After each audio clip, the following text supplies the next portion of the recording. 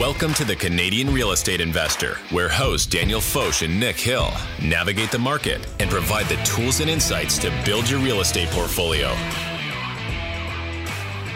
Welcome back to episode 112 of the Canadian Real Estate Investor Podcast. My name is Nick Hill. I'm a real estate investor, podcaster, and partner at Landbank, and we are here to service all of your mortgage needs. I'm joined today and every Tuesday and Friday by none other than Daniel Foch. That's me, Daniel Foch, real estate investor, broker at Rare Real Estate. If you are interested in getting into real estate investing, purchasing a property, give me a shout, and in return, I will give you a great episode, which we have today. Today we have a great episode just for you, and it includes myself and my buddy Nick and a third party, which was, when was this from, Nick?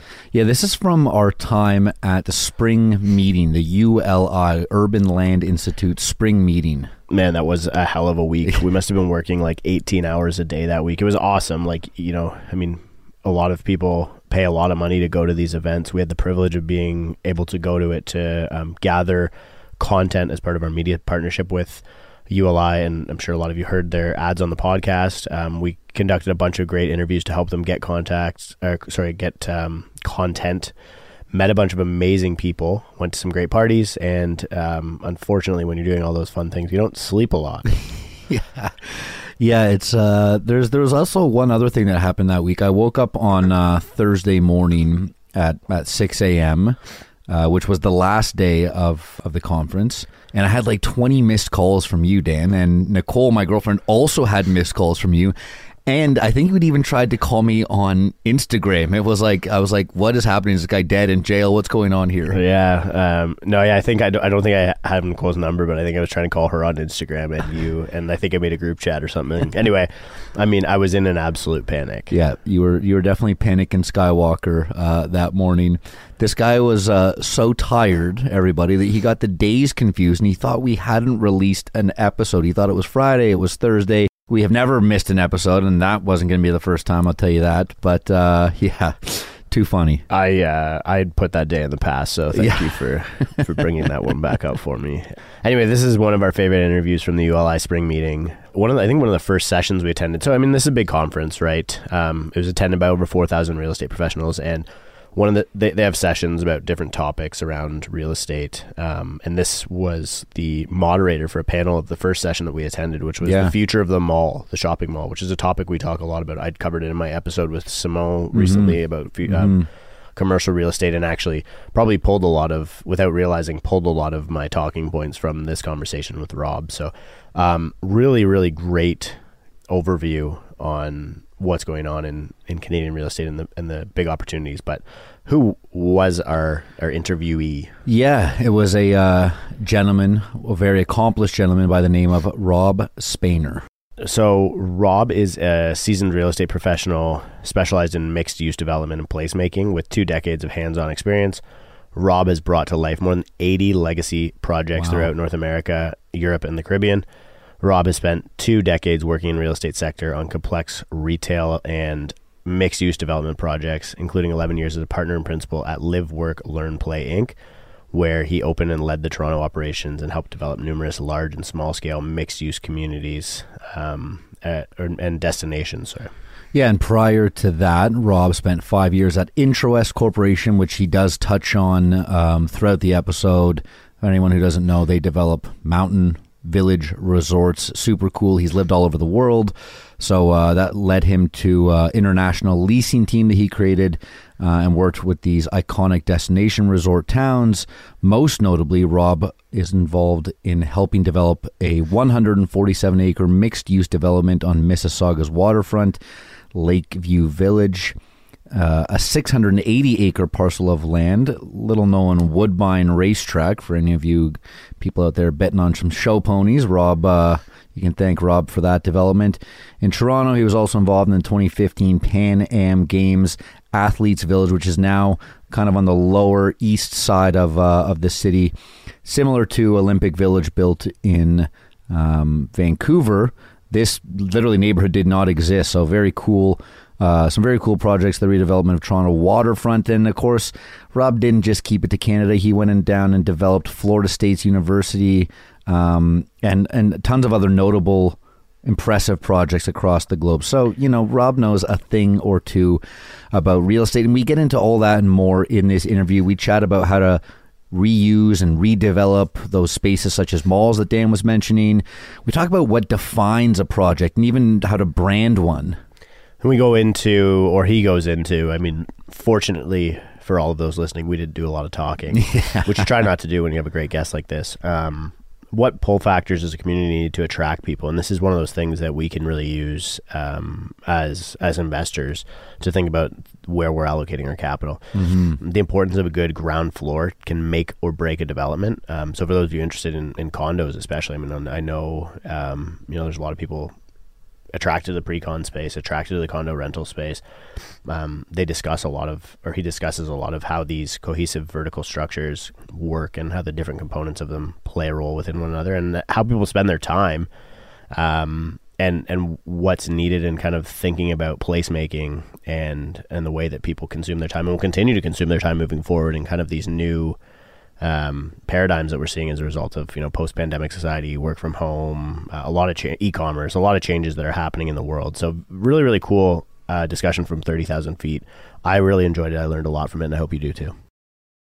Set up called Reimagining the Mall, and you had Oxford, Cadillac Fairview, Quadreal, and Almadev there to talk. And one of the trends that is happening right now is we have a serious demand for housing. We all know this in Ontario. There's a housing crisis that's going on. The province is working hard to try to advance that, and you have properties that are hard to come by. Housing market, you guys know it better than most, and you guys covered in your podcasts. The reality is where are we going? And so certainly we're not growing out, we're growing up.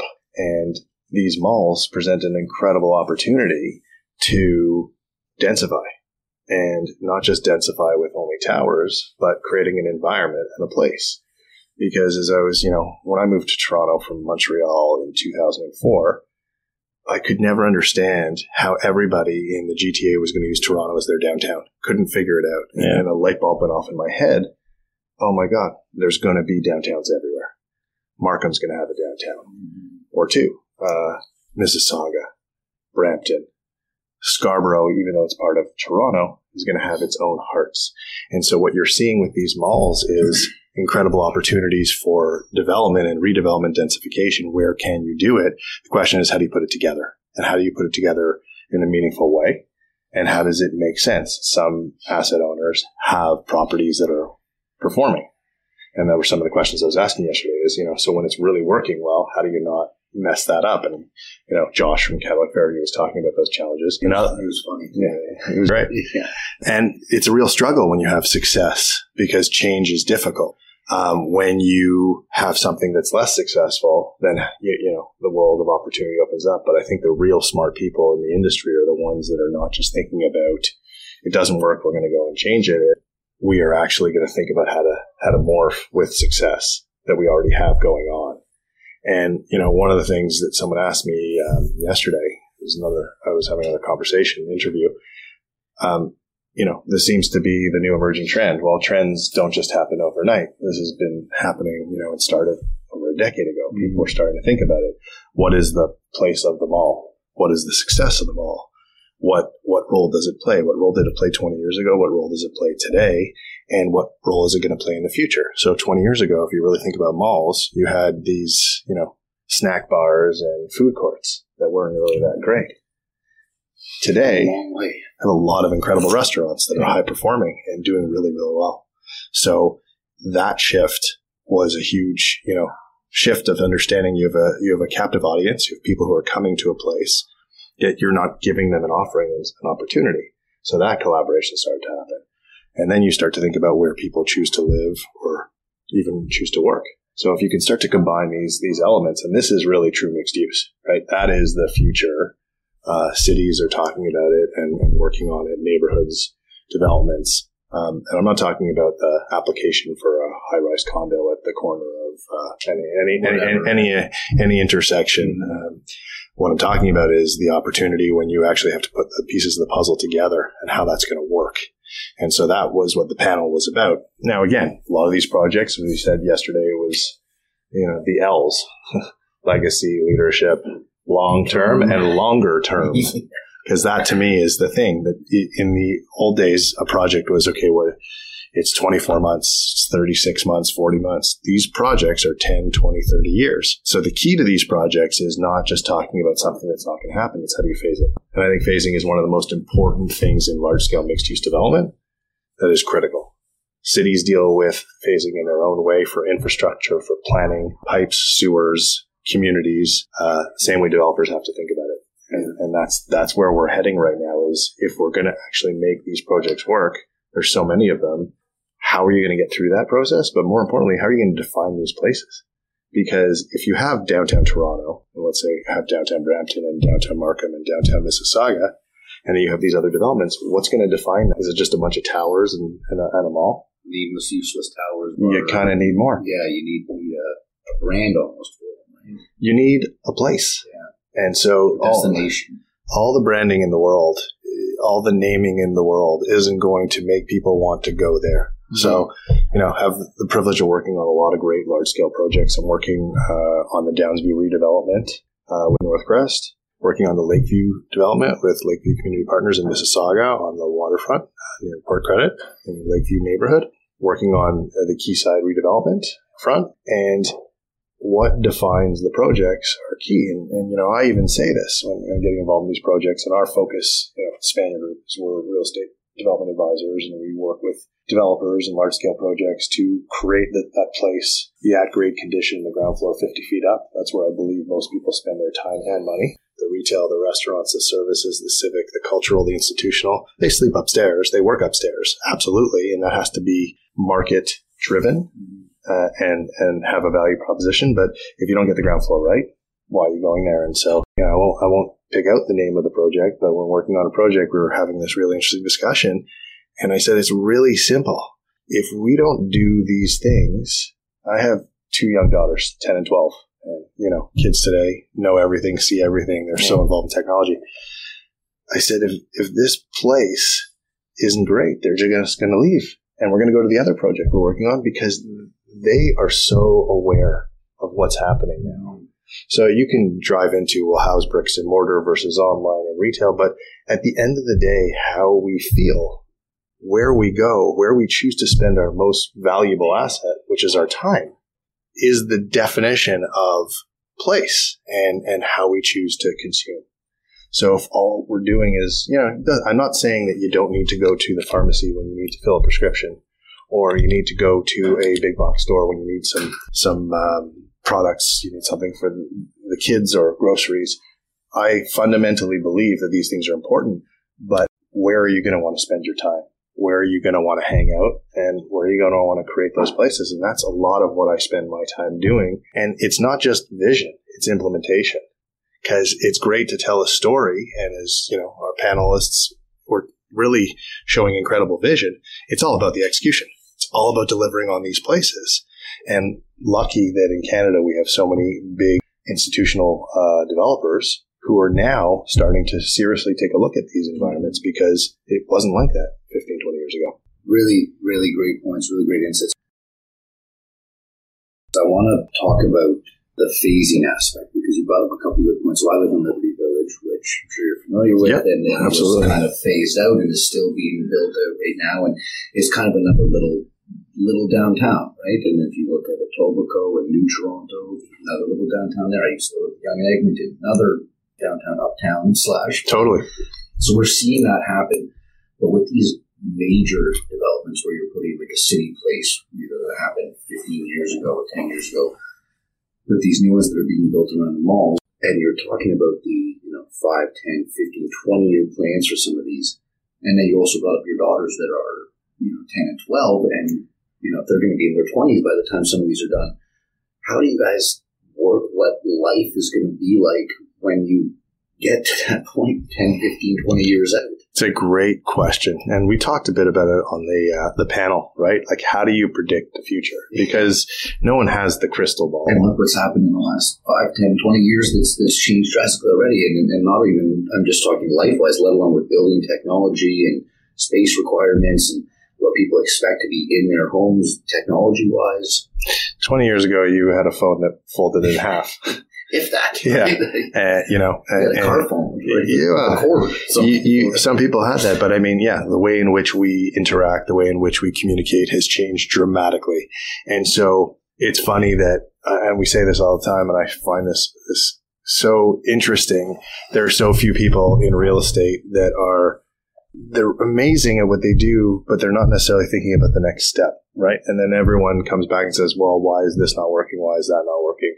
Office is not working. We built too much office. We need to convert it to residential, or we need to do whatever. So these large projects, looking at the future, I think phasing is 100%. And I learned this at IntraWest when I used to build resorts for a living. Worked for an incredible company. Most people know it. Built some of the most iconic ski destinations. Whistler and Collingwood, for those that and Mont Tremblant in Quebec, and Squaw Valley in California, and Mammoth in California, and Copper in Colorado, all these amazing places. And I had the privilege of working there. But phasing was key, because what we learned was that as you develop a plan, a large plan called a master plan, you can't build it all at once. And there are certain considerations you have to take into account when you're going to build that much, but you need to make sure that the phasing stands alone. So if you build a building and a component of that product, how can it function? And it's not just about the condos upstairs or the hotel. It's what's happening on the ground floor and what's happening in the public realm. And so one of the things that I was inspired based on our panel yesterday is the conversation is not just about density. Yes, there is a housing crisis. Yes, we need more housing faster. But also, people are going to choose where they want to live. So what else are you doing? So if you noticed, Oxford talked about the Strand. I think it was the term that she used, Veronica. Mm-hmm. A big public, park, essentially. Gesture, to connect where you have office and residential. And so people are thinking about other things other than just the commodity, the product. But the commodity is what we know to be the foundation of our business in real estate, whether it's a house, whether it's a condominium, whether it is a office tower, a hotel, retail. But how you dress it up, how you set up the infrastructure and the places, the things that are non-residential, non-office are key. I was with Dan Biederman yesterday. He was the originator, creator of Bryant Park in New York.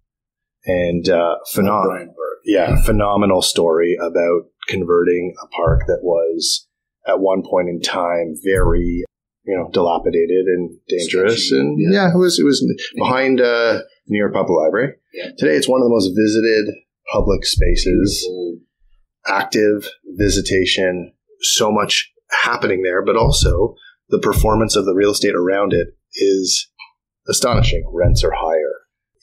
Demand for space there is significant. And so they've proven out a model, and it's been proven out in other markets to create the place. So when you think about these reimagining the mall places, what are you doing other than just some towers and a mall? How are you thinking about the asset? Is the mall, one of the things I loved hearing yesterday, these are developers of assets, are right-sizing the asset themselves, saying it may be too much. We will shrink it. In the case of Almadev, or actually Almadev said they were building more. I think it was Josh that said they were going to actually shrink some of the asset. Josh from Cadillac. Yeah, from Cadillac Fairview. So the idea is understanding how much. So getting back to your fundamental question, how do you have the crystal ball? There are things that people are going to want in a community. You have to sort of think of those as fundamentals. Then you have to actually plan out what the potential could be. But the phasing is where the real genius, I think, comes in, because you're testing it. And again, it's a risky test when you take a chunk of development and go for it, but then you retool. So just because you planned something today and said, this is it, it doesn't mean it's not going to change. In retail, I can tell you 10 years ago that the term pop-up retail didn't exist. Today, when we look at projects and we are planning new projects and programming spaces and uses, we're accommodating for pop-up. because I think it's critical. That's cool. Because it is something that is here. It's valuable. It's needed. And why not bring in things that are going to help to boost the overall performance of the asset? And everyone's doing it. And the big guys are doing it and the small people are doing it. And those that have unsuccessful retail environments have to start rethinking how they're going to retool themselves. But that isn't the answer. So the funny thing is a lot of people sort of come up with new ideas in mixed-use development, or let's just say retail, and they just try to apply it everywhere. It doesn't work that way. No, it's not a one-size-fits-all. Absolutely not. And so what you're going to see here, and it's just a reality, is there's a lot of projects that are all large-scale redevelopment, mixed-use. They're not all going to be successful. They're not. So what you really want to hope is that those people who are really focusing on it are taking a very hard look and getting the right advice and thinking about what is going to be successful. But at a minimum, think about phasing, because you'll mitigate your risk long term. Yeah. So phase 1 could look extraordinarily different than phase 3 or phase 5, and you guys are always reinventing and shape-shifting as the natural environment and what people want around you are changing as well over the course of 5, 10, 15 years. I don't think it's going to look different. I just think that the product mix may change. So again, Toronto was predominantly a condominium development environment over the last 20 years. Well, now people are realizing their time horizons have changed, and there's a lot of apartment that's being built. That hasn't happened in Toronto for a long time, which is, I think, fantastic, because it's opening the door. So I'm not saying that the master plan would fundamentally change. I think the plan would stay, but what sprouts up may change. And you'll see that opportunity, and you need to capitalize on those opportunities. Just because you thought it was going to be this, if an opportunity presents, you need to be nimble enough and proactive enough to say, okay, what does that do to the pro forma? What does that do to the opportunity? How does that impact the master plan? Because sometimes if you're just, you need to be committed to what you're doing, but sometimes new ideas come up and you need to be able to be flexible. You need to pivot. Agility. I'm interested in, like you mentioned, apartment. The capital market structure right now is like kind of problematic, I think, for purpose-built rental, right? So like I think the most recent calculation I saw was like your owner equity is like 15% in a condominium structure versus like 35% in a purpose-built rental. What do you think we're going to see any changes in the policy environment? Like I know we have MLI Select and like CMHC is trying to do some meaningful stuff, and it works well in like suburban markets, but it's really not, like they don't pencil well in urban areas where the land cost is so high. Like how many steps do we have to take and maybe it does make sense for your pension funds who have been holding, assets for so long and they have the advantage of the lower land cost. Like, is that really the next phase? Yeah, I mean, you have to look at it in a whole bunch of different ways, and there's probably a whole bunch of people that you would talk to that would be way more qualified to answer this question. But from someone who's been involved in the industry for a while and 20 plus years, I would say you have to look at land cost, you have to look at opportunity, and you have to look at time horizon, right? One of the things you heard on the panel yesterday about time horizon can be your greatest asset. The smaller developers who are trying to make that return happen and materialize development is hard, because market conditions, volatility, lending can be complicated. But if you are a pension fund and you're playing the long term and the long game, or you have very patient capital, different things can occur. I still remember, it was probably about 8 years ago, there were a couple buildings that were going up, and people thought, how is this apartment, the rental market going to work here? Well, it played in the favor because the per square foot rental costs were actually going up. Costs at the time for construction were constant, as they're rising right now. And so actually the spreads worked. But your land value and your land cost has to make it work. So if you owned a mall for 50 years and a property for 50 years, and you take a piece of that parking lot and decide to build, you're dealing with different factors, and you're dealing with it's time horizon, cost of capital, right? And cost of capital is important, but the return's always important. I have to say, all of these institutional investors are measured in the same way that even the small developer is. The difference is their, I guess, the time horizons that they have. Very interesting. Rob, what would you say that you are excited about in Canadian real estate right now?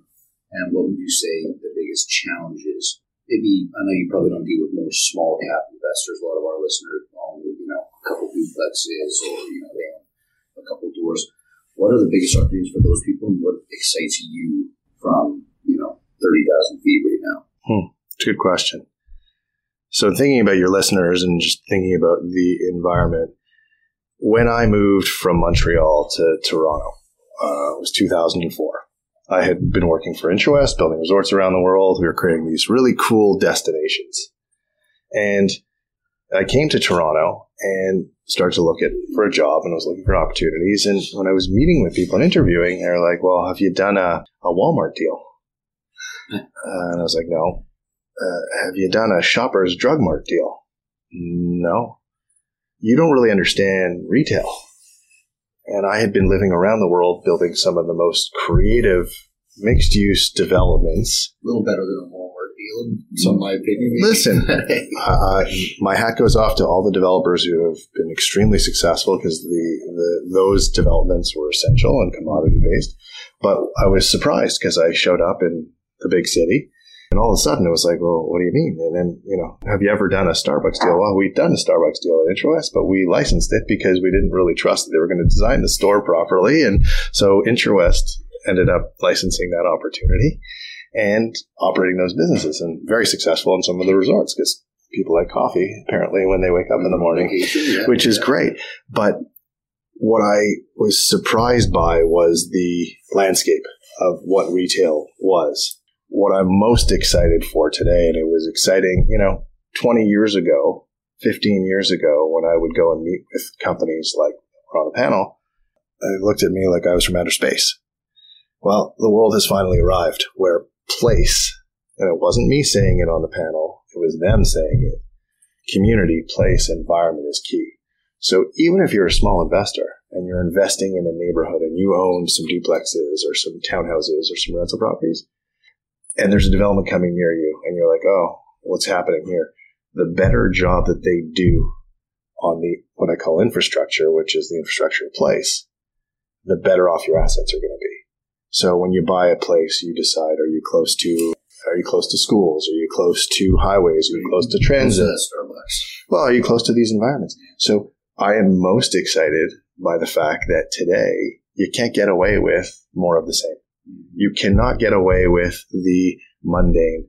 And I'm not saying that small is better. I think it's the right mix, but it's forcing us all to think a little bit differently about where we choose to spend our time and money. So from an investment perspective, you don't have to be buying the likes of a 100-acre property or 50-acre property. You're buying small investment. Where do you want to be? What neighborhood do you want to be? And it's not about all the neighborhoods are done. Where are the new neighborhoods that are happening? And what we learned yesterday is there are a lot of them that are happening. So projects that may have looked like something are going to be something entirely different. So that opportunity, and I always used to say this at IntraWest, my God, the people that went and bought property around these resorts were really smart. So from an investment perspective, how are you looking around at those opportunities that are under development? And it might be an apartment building. It might be a townhouse. It might be a commercial building. It's not only about buying things that, and you heard Almadev say this, it's not about buying things to tear them down. It's you have income producing assets. And there's a lot of players in the market that buy things, hold them, think about the play for redevelopment. But some of the assets might just be great for your investors that, bought a triplex. Fantastic. It's going to continue to perform. People can't only live in these small condos. Whether they're small or big, I'm not going to get into that conversation today because everyone has an opinion. But at the end of the day, people choose to live today, certainly based on what they can afford.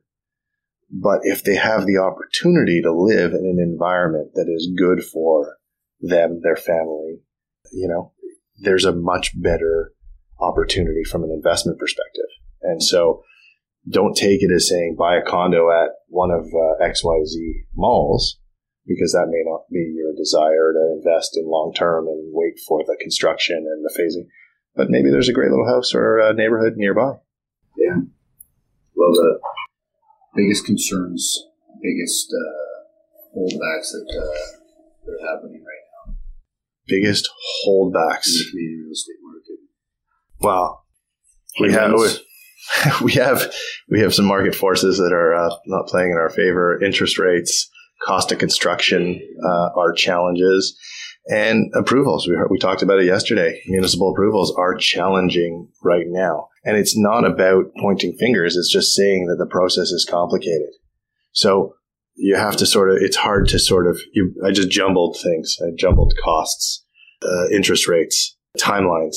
Those are complicated things. I don't think that if, some people who have different types of capital may say, okay, if the timeline was, 6 months, we're going to fly because they have that benefit. But I think we have some serious challenges right now. But when you have large projects, and I'll just go back to sort of the theme of our conversation, you can't wait, right? When there's a downturn, when there's a shift and you're focusing on a project of scale, like the ones we were talking about yesterday, you can't say, okay, hold on, we're going to put a pin in it because the process of approvals still takes the amount of time it's going to take. The process of design still takes the time. So, it's not for the faint of heart, these types of projects, and you have to be well capitalized to play in that game. So, just trying to think about your other listeners of, where you're at. That is good, scalable advice. So I think we've heard the same thing. We did, I'm sure Sasha from Greybrook, he gave us basically the exact same advice that we're trying to give to the same, entry level investor that they're using in, $1 billion projects is, have a couple of exit strategies, be willing to stick to the original one through a long period of time if you have to, right? I don't know. I think the advice is the same for the whole spectrum, really. Right? I think so, but I think that there's always that fear factor, and it doesn't matter if you're buying unfortunately in our market, multi-million-dollar property. Because if you're thinking about the investment side, you're not finding anything for $500,000 that you can put your money into. Yeah, but they're not in Toronto. Not in several hours away. As far away as you can get in Ontario. Yeah. But you think about that, and it doesn't matter. You have to have the outlook and the patience for what you want to accomplish. The other thing I think that people, I'll never forget when I moved to Toronto, it was like everybody was in real estate. Like my taxi driver was a real estate agent, and we're talking about interest rates. Everybody was, and I was fascinated by it. And so I think you need to also focus, right? I think one of the things that's really important, and again, the world that I live in is quite specific, quite focused, for better or worse. I find that sometimes people think that they can jump into real estate, like they could jump into the tech boom, like they could jump into cryptocurrency and anything and be an expert. And I think, Robert Herjavec from Dragon's Den or Shark Tank said, an overnight success is a lifetime of hard work. So it takes time, and you've got to spend your time investing in what it is you're doing. There are always deals, and clearly you guys have also found some of those, close or far. But you have to have the intuition, you have to have the plan, and you have to have the staying power to say, okay, this is what we're doing. Because real estate's not like Dogecoin. Forget about any of that stuff. Just think about it. It's not like, yes, it's a commodity, but it doesn't trade quickly. Mm-hmm. And again, some people say, well, the housing market was on fire and you could flip. And it's just, I wouldn't want to jump into an investment and then have to get out quickly, because that is when you see bad things happen. I feel like doing that, you're almost disobeying one of the fundamentals of real estate, right? And I think that, when people reference the last 2 years or the year and a half where the market was just ripping like crazy, that doesn't make sense. That was never a good example for anything. It was actually the opposite of how real estate has traded for hundreds of years outside of other crazy bull runs. So I think Toronto is one of the most incredible real estate markets in the world. I definitely think having ULI here for the spring meeting is an eye-opener, and it's fantastic. It is I was told yesterday by some of the leadership, it's the most well-attended conference of all spring meetings ever. 4,500 people. Yeah. Crazy. In Toronto. And when you guys asked yesterday in the panel who was, because Dan and I are both from Toronto, right? I was born and raised on the West Coast, but we both live here now. And when you asked who was from Canada, and no one raised their hand, it was fascinating. It was 75% of the people here are American. Well, I needed to qualify it, so I said, who lives outside of Ontario? Yeah. And then it was like 85, 90% of the room. And then I said, okay, who's from the United States? Same people. Yeah. So people are, listen, ULI is an incredible organization, and I've been involved for a very long time. I got involved in around 2007 in Toronto. And I think it's probably one of the best real estate organizations that exists, period. Having this conference in Toronto is going to be an eye-opener. And I think it's going to have people really start to take note. A lot of the companies, right? Two of my panelists, I mean, they're global players, right? Oxford and Cadillac are global players and have made a significant market investment around the world. Their offices, their head offices are in Toronto. Brookfield's head office is in Toronto. And so it's fantastic for a lot of these players and attendees to be here to see what we're doing in Toronto. Love it. Rob, thanks so much for everything. Where can people find out more about you, or if any of the listeners needed, your consulting services on any of their stuff, that people get in touch with you, find out more about you? Yeah.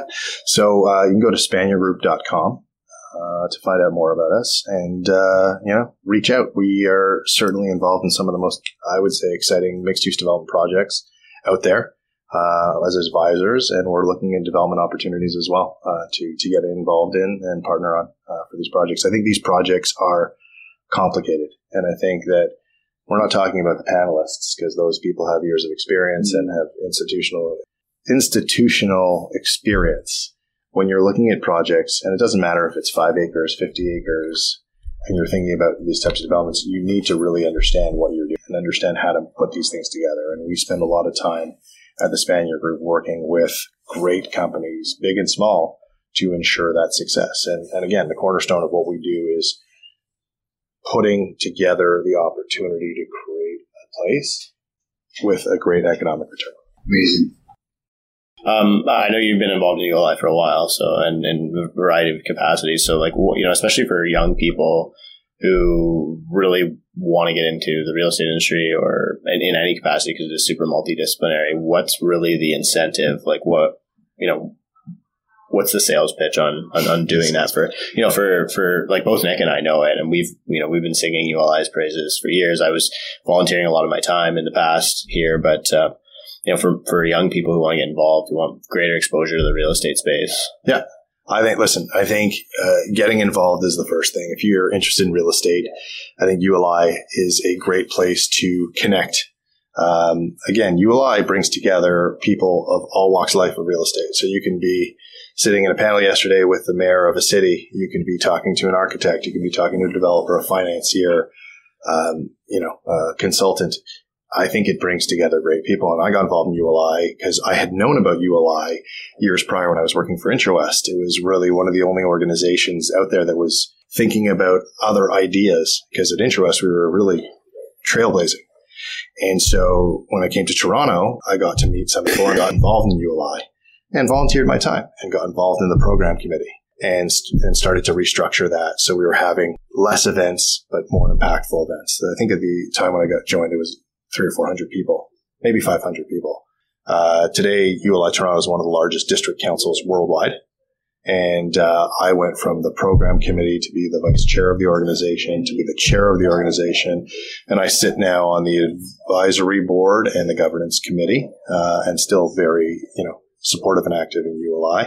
Huge proponent. So for young people, it's not about having the role. It's about getting connected and getting involved. And I always say to young people, if you want to network, don't do it when you need something. Do it always. Right. And connect with people so that you have that network that's available to you. I can't tell you how many people call me when they have lost a job or are unhappy in their job. And I'm like, okay, sign up for ULI. Yeah. And they say, what do you mean? I'm like, it's the easiest, best investment that you will make to connect with people, to learn. You may read an article, you may hear a panel, you may meet somebody, but take the time to do it when you don't need it as opposed to when you do, because everybody can feel that sense. I absolutely love that. We just did an episode on it's kind of networking season, right? All the events happening. We have a great event next week with, actually Dana and I are presenting this Friday at an event smaller than we're next week at an event called Missy Middle. And we always tell everybody, because our audience is, well, how do how do I meet the right people?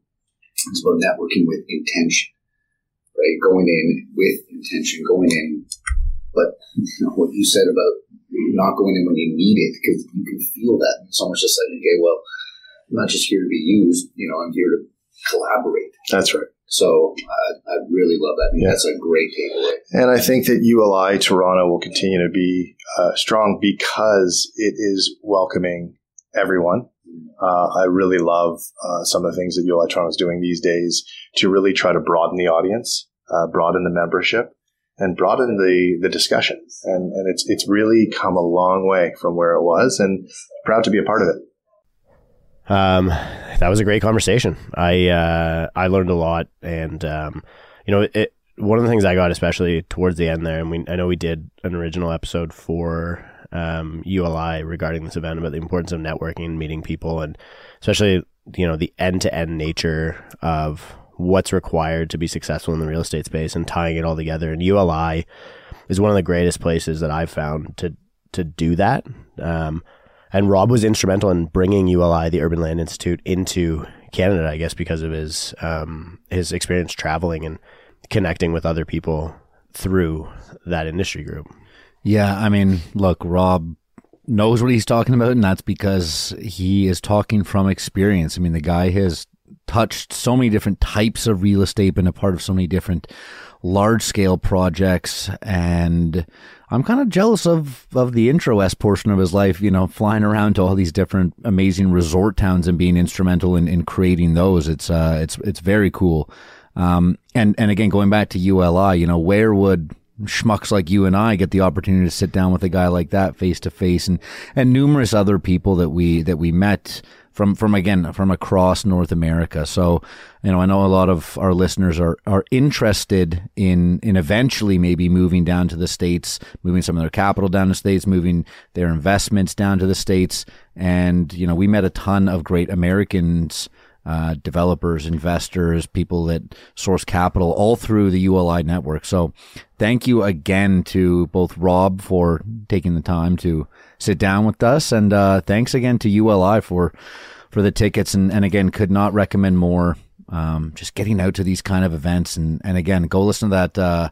Go listen to a How to Network episode before you go to these events, and get out there and network with intention. And and let us know if you like this format of episode, and because we did quite a few of these on-site interviews. Some of them the audio turned out great. Some of them the audio didn't, because there's a lot of background noise. We were literally at a conference. Well, we were actually tucked away in like the media room in the basement of.